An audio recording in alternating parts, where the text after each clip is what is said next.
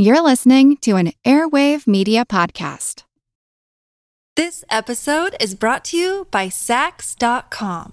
At Sax.com, it's easy to find your new vibe. Dive into the Western trend with gold cowboy boots from Stott, or go full 90s throwback with platforms from Prada. You can shop for everything on your agenda, whether it's a breezy Zimmermann dress for a garden party or a bright Chloe blazer for brunch. Find inspiration for your new vibe every day at Sax.com. When you need mealtime inspiration, it's worth shopping Kroger, where you'll find over 30,000 mouth-watering choices that excite your inner foodie. And no matter what tasty choice you make, you'll enjoy our everyday low prices, plus extra ways to save, like digital coupons worth over $600 each week. You can also save up to $1 off per gallon at the pump with fuel points. More savings and more inspiring flavors make shopping Kroger worth it every time. Kroger, fresh for everyone. Fuel restrictions apply. Today on the Useless Information Retrocast, you'll hear the totally true stories of a Marine whose feet were so big that he was forced to walk barefoot while fighting in the South Pacific during World War II.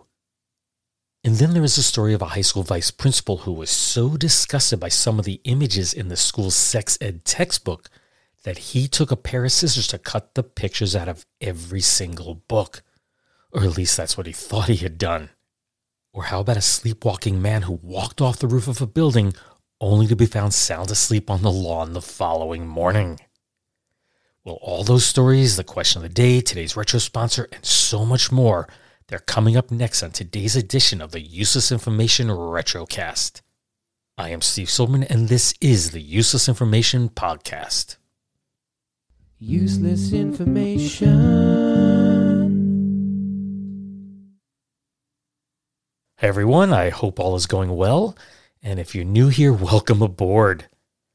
Today, I'm thrilled to present a fantastic retrocast, and for those who are unfamiliar with the podcast, these are some of the shorter stories that I come across during my research for the full-length stories that I typically tell.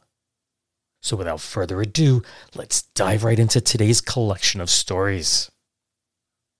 And we'll begin with a front page story that appeared in the April 25th, 1938 edition of the Boston Globe. It revealed that single women who worked for Boston Edison, aka the electric company, they were in a race to get married. Under a new company directive, any female employee who got married after April 30th of 1938 was required to submit their resignation to their supervisors within 30 days of their wedding day. So in response to this policy, at least 17 women opted to accelerate their wedding plans to secure their employment. The rush to get married not only led to hurried weddings, but also hastily organized bridal showers, bachelor parties, and other celebrations.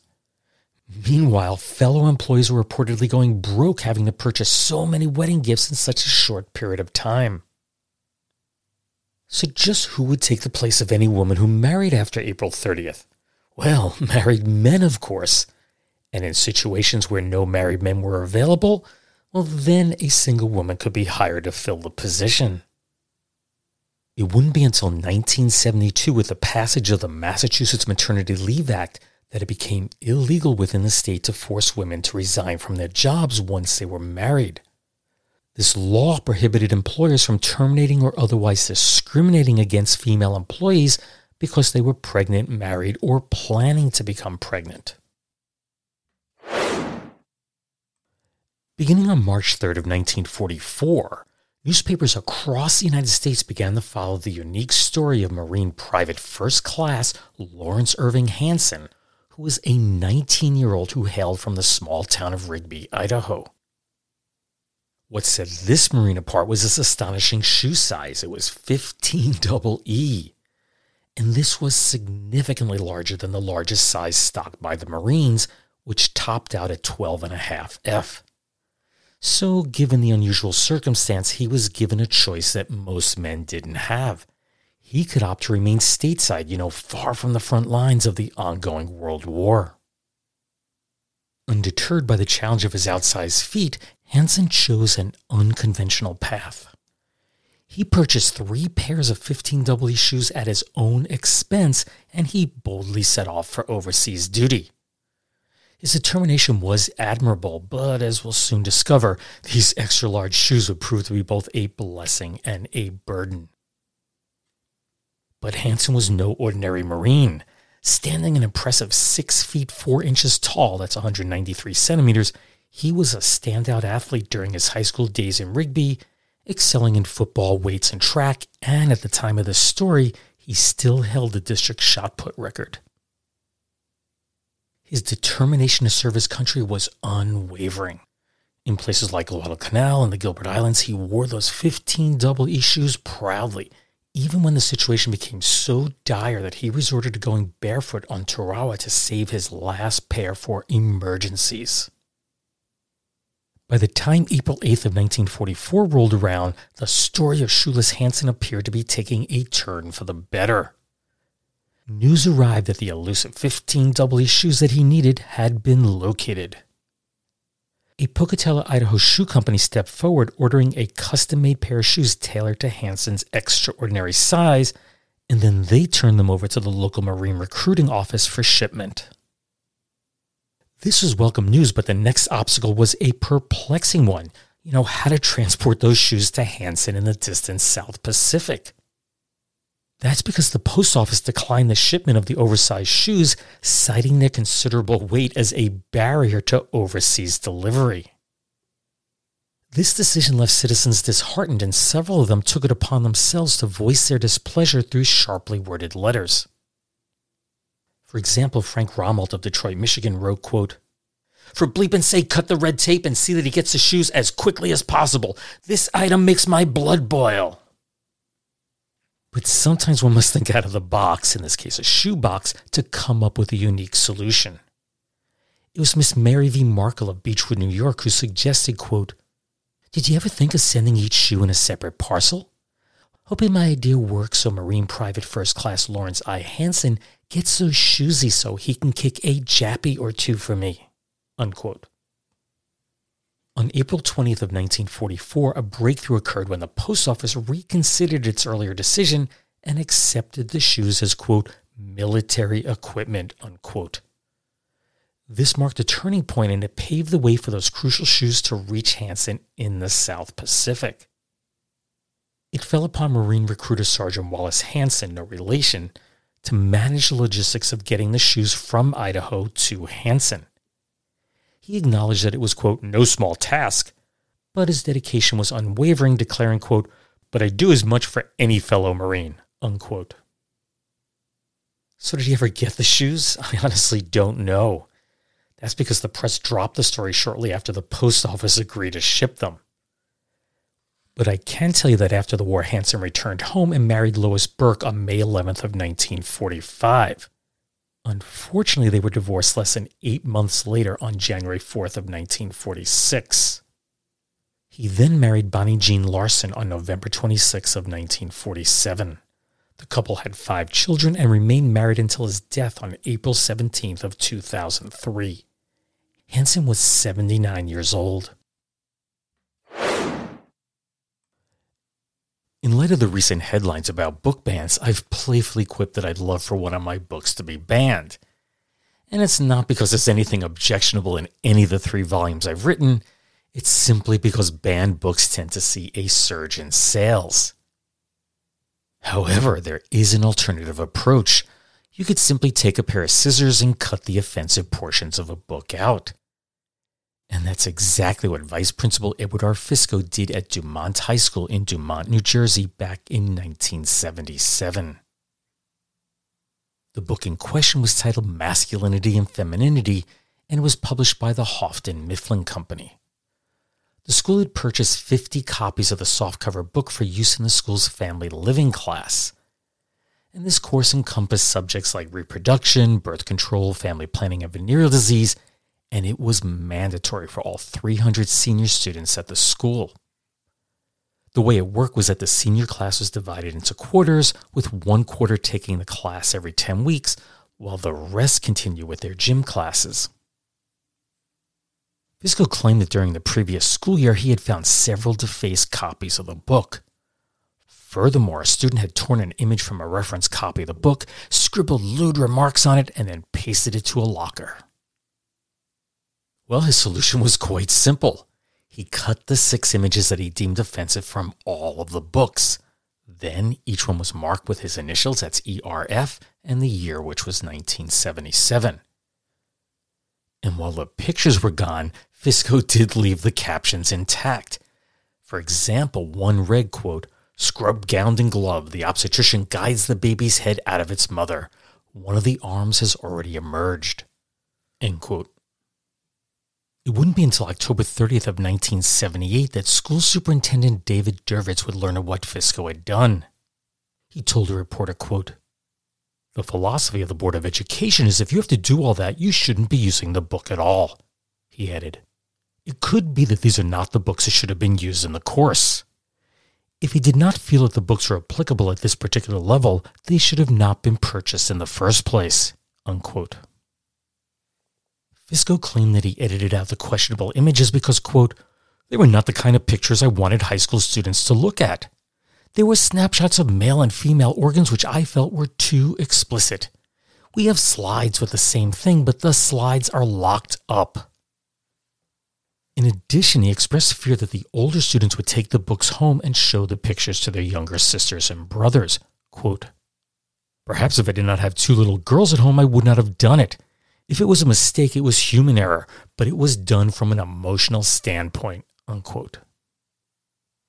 An editorial in the November 7th edition of the Bergen's Record newspaper said in part, quote, "Mr. Fisco's censorship shows him to be pathetically out of touch with his students." It continues, "We sympathize with the school board members who must now try to resolve this truly incredible episode. We would ask them before they decide on a course of action to consider 2 questions. What would they do if the person who cut the pictures out of the textbooks had been a student rather than an administrator? How would they act if the excised material were not pictures of the human anatomy, but the Second Amendment to the Constitution, the right to bear arms, scissored out of a history textbook by a teacher who was personally committed to gun control laws?" The whole issue would be resolved at the November 9th meeting of the Board of Education. First, it was learned that Fisco had only taken his scissors to 28 of the books, not the 50 as originally thought. He then told the board that he was willing to pay for new copies of the book, an offer that the board did accept. The cost for each book was $3.90, which would set Fisco back for a total of $109.20. That's about $500 today, adjusted for inflation. Board President John J. Eskel then stated, quote, "For the board, the issue is closed." Now, if you're curious about the book and the images that Fisco cut out, there is a copy that can be viewed online for free on the Internet Archive website at archive.org. Again, the title was Masculinity and Femininity, and it was written by Miller, Rosenberg, and Stokowski with a copyright date of 1971. My overall impression of the book was that it was quite tame by today's standards. I mean, just think about the images that kids have ready access today on their phones. I had a tough time identifying the 6 images that Fisco cut out.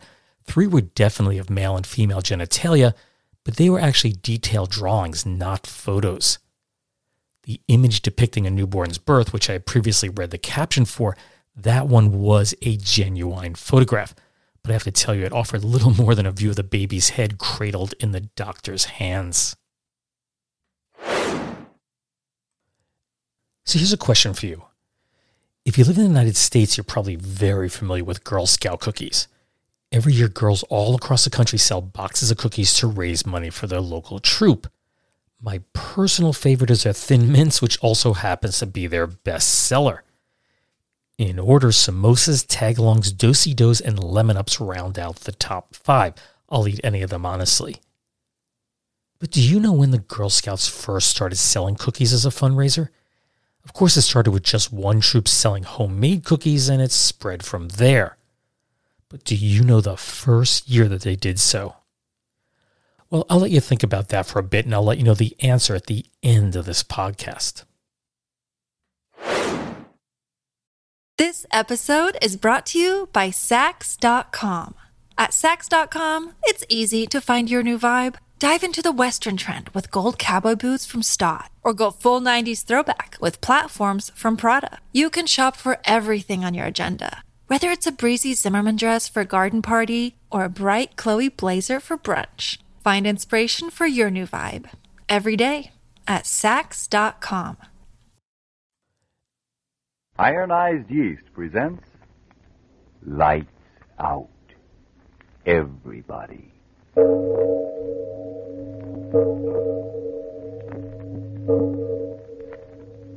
It is later than you think.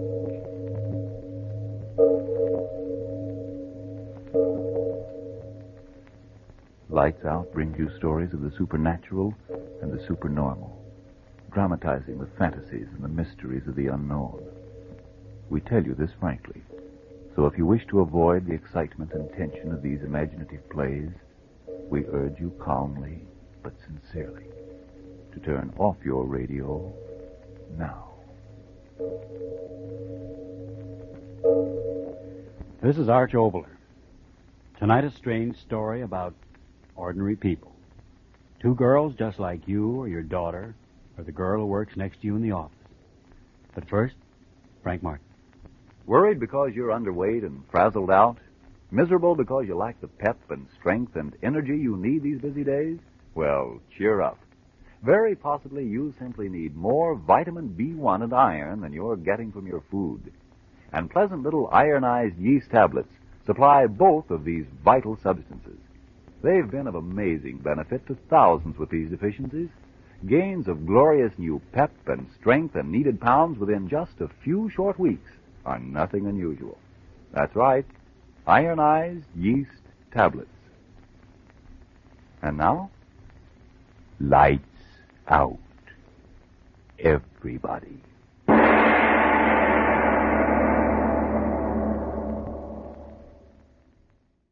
I've always loved that mood-setting lights out introduction, so I thought you might be interested in hearing it for yourself. This particular episode was titled Little Old Lady and was broadcast on May 25th of 1943. The series was created by writer-director Willis Cooper, who would later go on to pen the classic Boris Karloff movie Son of Frankenstein in 1939.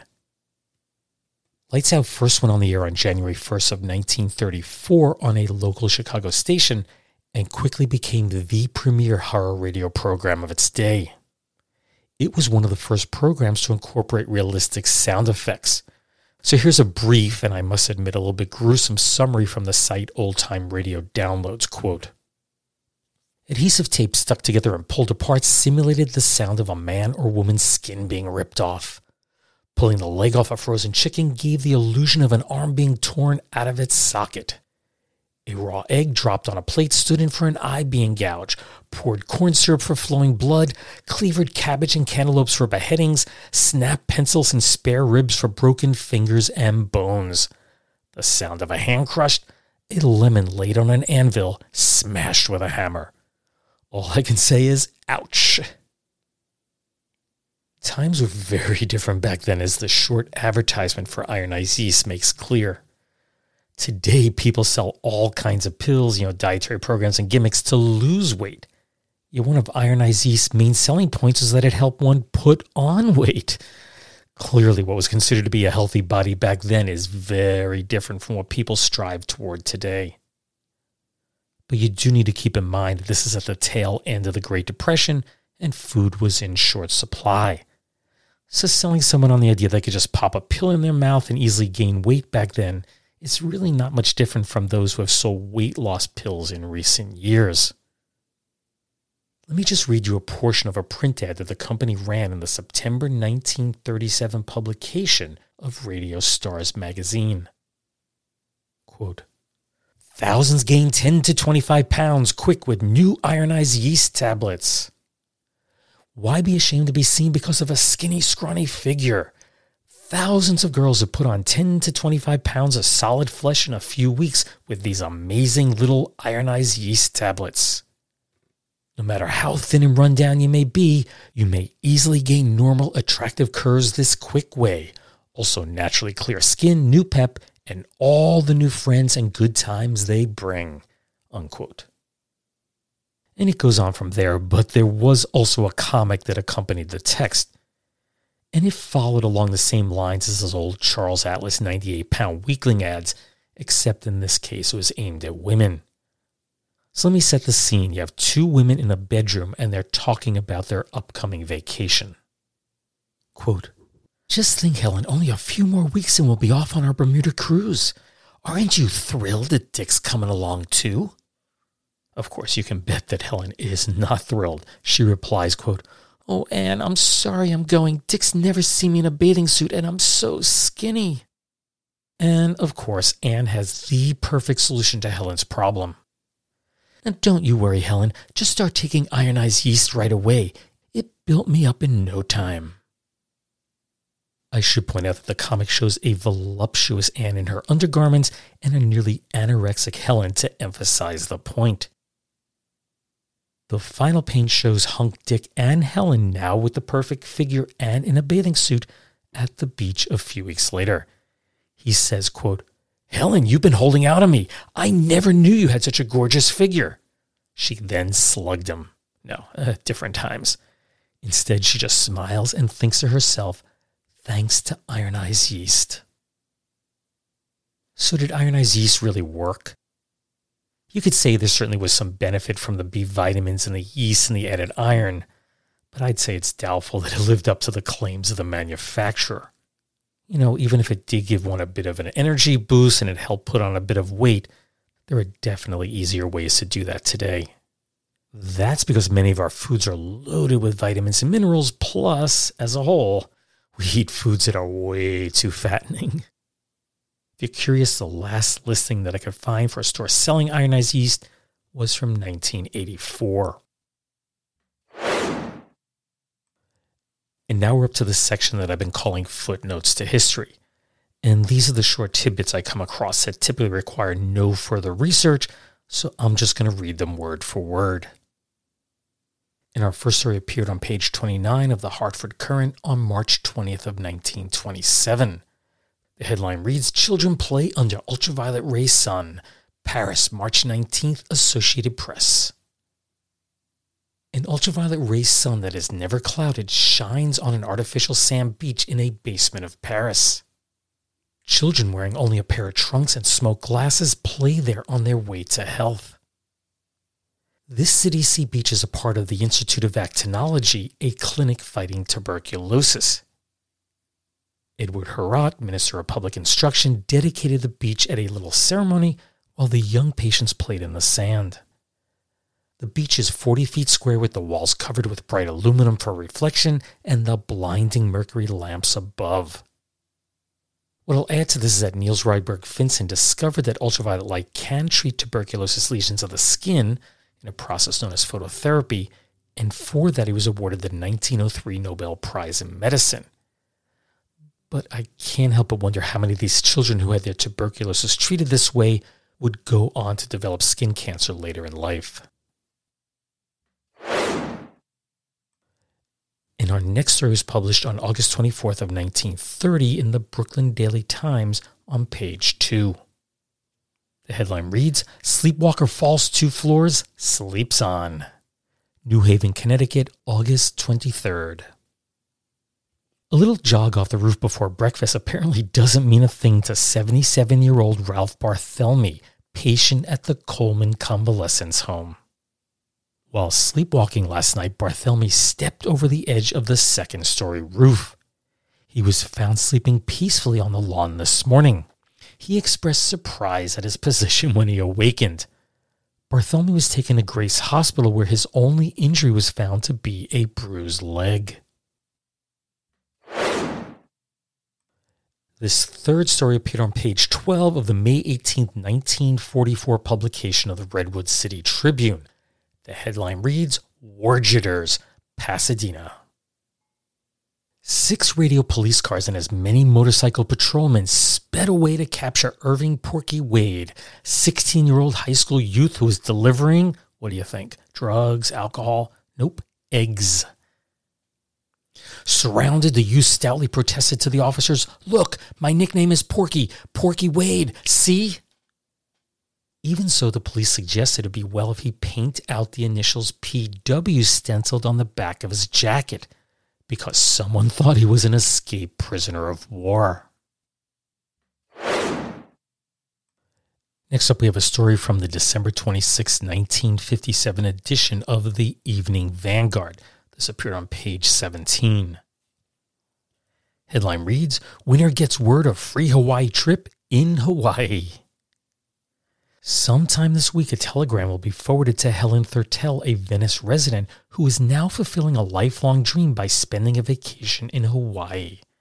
It will probably read, quote, "Congratulations, you've just won a free trip to Hawaii. Come home at once so you can leave." Miss Thurtell of 2620 Pacific Avenue won the trip for two to Hawaii in the recent contest held by Mar Vista merchants. The news came too late, however, as she had sailed to the island at her own expense earlier in the month. Miss Thurtell had longed for a Hawaiian vacation all her life, so when she came into some unexpected money left to her by her brother when he died last month, she apparently figured this was her chance of a lifetime.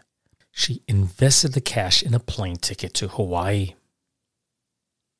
It took Ray Johnson, who represented the Mar Vista merchants, 3 days of telephoning and legwork to learn her whereabouts, and it wasn't until he stopped in a Miss Thurtell's neighborhood beauty salon that he learned the ironic news. Because Miss Thurtell secured her winning ticket from Mar Vista Market, that store's owner and manager also received a trip for two to Hawaii. The prizes, along with scores of others, were awarded at a drawing held last Friday. It climaxes a contest which was conducted in the stores throughout Mar Vista. And our last story for today is from the December 19, 1979 publication of the Argus Leader, and this story appeared on page 14. And I should mention that the Argus Leader is in Sioux Falls, South Dakota. The headline reads, "Dresses Come 63 Years Late," by Mary Jo Howe, Argus Leader staff writer.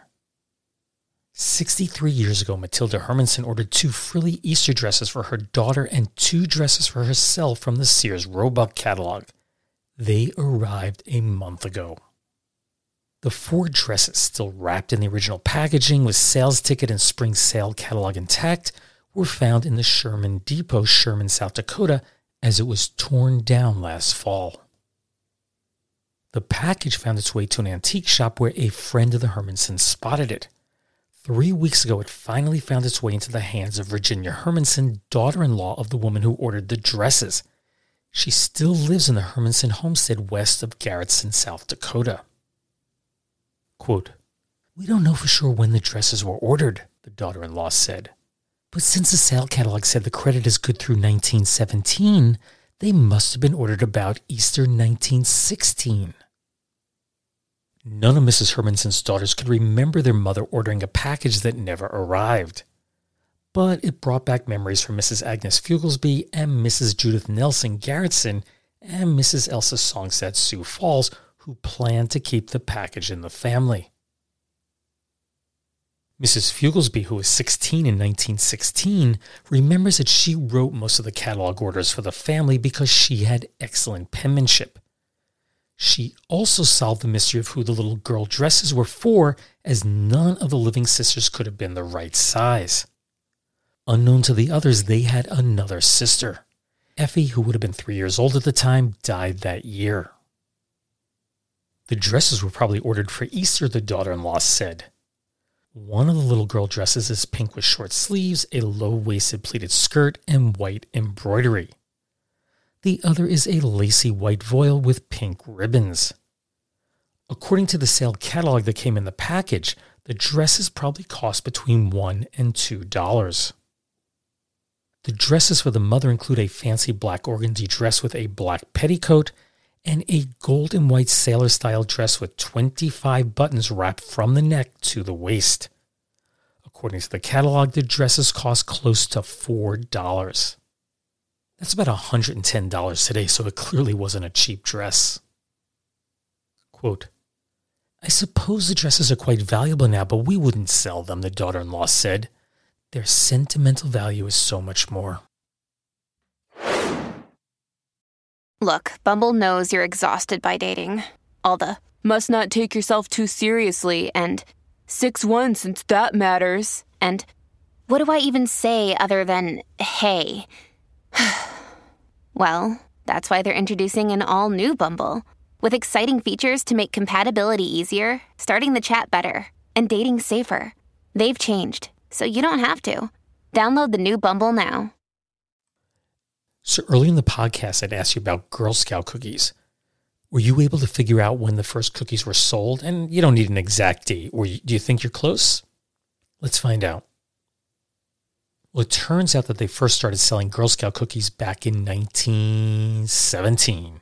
That's 5 years after Juliette Gordon Low established the Girl Scouts in the United States. It was the Mistletoe Troop, which is located in Muskogee, Oklahoma, who baked the cookies in their own homes and then sold them in their high school cafeteria, and this is done in an effort to raise money for their troops' various activities. Then, in July of 1922, the Girl Scout magazine The American Girl, it ran an article by Florence E. Neal, who was a local director from Chicago, Illinois. In this article, Neal included a recipe that could make between 6 and 7 dozen cookies. She estimated that the entire batch would cost each Girl Scout between 25 and 30 cents. That's between $4.58 and $5.50 today. Neal instructed that the cookies should be placed in wax bags provided by the local troop headquarters and then sealed with stickers that had the Girl Scout logo on them. She recommended that the cookies be sold at 2 for 5 cents, that's about 92 cents today, or in half dozen batches for 12 to 15 cents, or one could get a full dozen for the same 25 to 30 cents that it cost to make the entire batch of cookies. From the money raised on each batch, each scout will be reimbursed for the cost of making the cookies.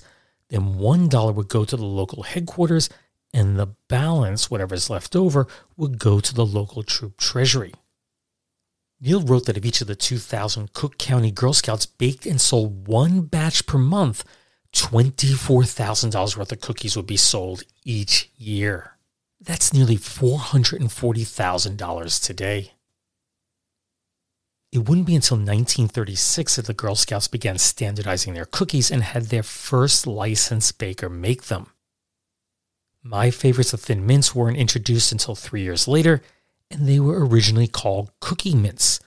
The name was then changed numerous times after that. In order, they were Chocolate Mint, then Thin Mint, then Cookie Mint, then Chocolate Mint, then Thin Mints, then Thin Mint, and finally back to what I've known my entire life, Thin Mints. And as much as I'd love to have a Thin Mint cookie right now, I can tell you nothing can beat a tasty homemade cookie that comes fresh out of the oven. So get your paper and pencil ready, because here is Florence Neal's original Girl Scout cookie recipe. First, let's start with the ingredients. You need 1 cup of butter or substitute, 1 cup of sugar, 2 tablespoons of milk, 2 eggs, 1 teaspoon of vanilla, 2 cups of flour, and 2 teaspoons of baking powder. As for the cooking directions, it states, cream butter and sugar, add well-beaten eggs, then milk, flavoring, flour, and baking powder. Roll thin and bake in a quick oven. Sprinkle sugar on the top. In other words, these were sugar cookies. Anyway, now that you have the recipe, start cooking. Well, I hope you enjoyed the stories that I selected for today's Retrocast. I just want to tell you that the next full-length story may be delayed a bit, and that's because I'm giving a talk on Thursday at Hudson Valley Community College, which is right down the road from me. I'm still not sure which stories I'm going to be presenting there, and I'm scheduled to talk for 2 hours, so I have a lot of prep to do between now and then. Now, my plan was to announce that I was giving this talk on the podcast a couple of episodes ago, but they sold out all 32 seats within a couple of hours, which basically meant there was nothing left for me to announce. But I did agree a few days ago to do another talk on Friday, March 24th of next year. Hard to believe it's going to be 2024 already. But I was told that date could change, so just pencil it in on your calendar if you're interested.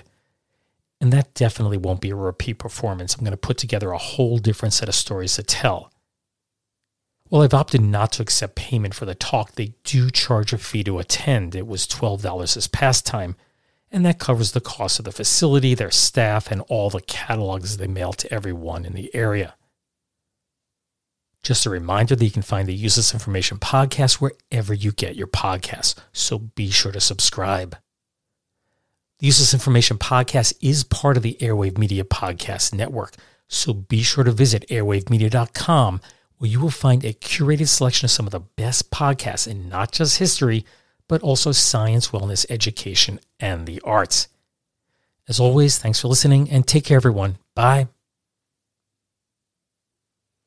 Hi, I'm Neil. And I'm Ken. And we are from the Triviality Podcast, a pub trivia-style game show where a lack of seriousness meets a little bit of knowledge. Join us each week for an hour-long game of general knowledge trivia featuring special guests from around the world, plus tons of extra themed episodes. If you want to improve your trivia game, or you just want to scream at us in your car when we get easy questions wrong, then we're the show for you. Find Triviality on all your favorite podcast apps. But you know that because you're already listening to a podcast.